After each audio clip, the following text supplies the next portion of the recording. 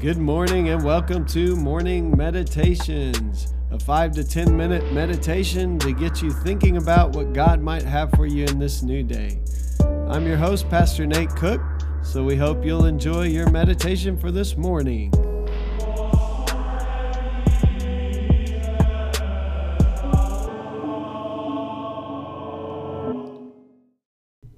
Hey, this is Pastor Nate, and this is your morning meditation for Tuesday, March 31st, 2020. And today we are reading from Jeremiah. We've been reading from some of the prophets. Prophets are often texts that we read during Lent because they call us to repentance. And this is Jeremiah. This is a super hopeful passage today. I hope it speaks to you as much as it has to me already this morning as I kind of prepared to share this with you. No longer shall they teach one another. This is Jeremiah 31:34. No longer shall they teach one another or say to each other, know the Lord. For they shall all know me, from the least of them to the greatest, says the Lord.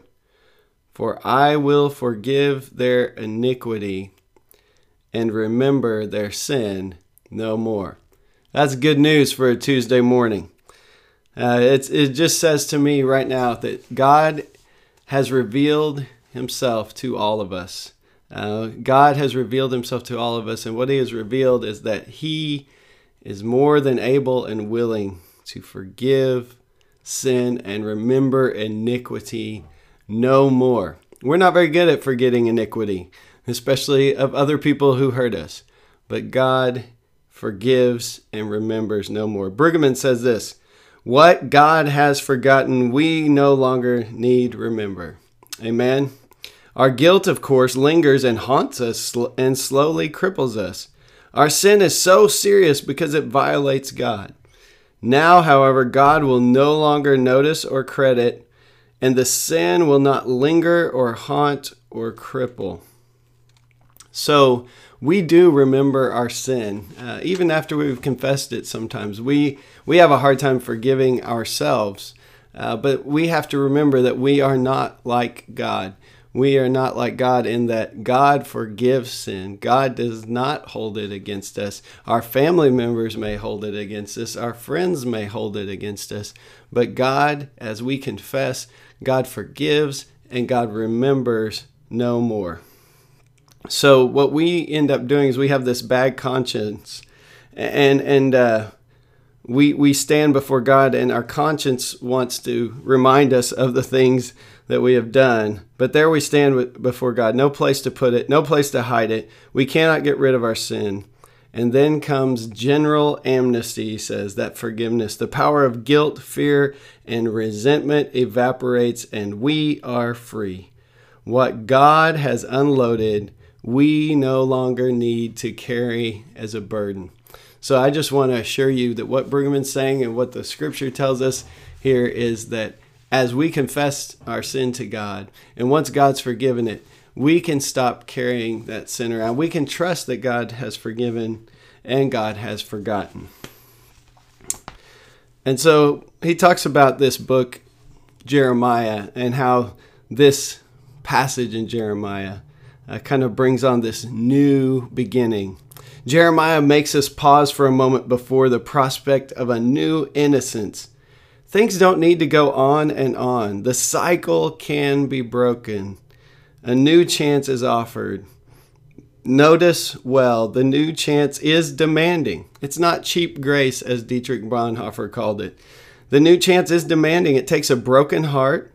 It takes us getting rid of our self-sufficiency, abandoning the pretense of being right. Ooh, ouch, that one hurt me.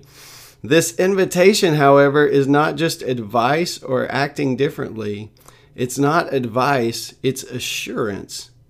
This assurance is that what we cannot do for ourselves, God has given us. I want you to catch that. We cannot just act better or talk better or think better, but as we receive this great mercy and grace of God, that this God who forgives and then remembers our sin no more. What we can't do for ourselves, God does for us and sets us free. What we bring to God is our broken heart, our contrite spirit, our confession, our repentance. And what we kind of would expect from most people is, that finger wagging. I can't believe you did this again. But what God brings to us instead is mercy and grace and forgetfulness. God forgets our sin and remembers it no more. The beginning of this passage, I want to point out one more time, says this. They're not going to say to each other, know the Lord, because they will all know the Lord. Here's the deal. God has written his law on each of our hearts. We, deep down inside, we know right and wrong. Deep down inside, we know that there's a God who is with us.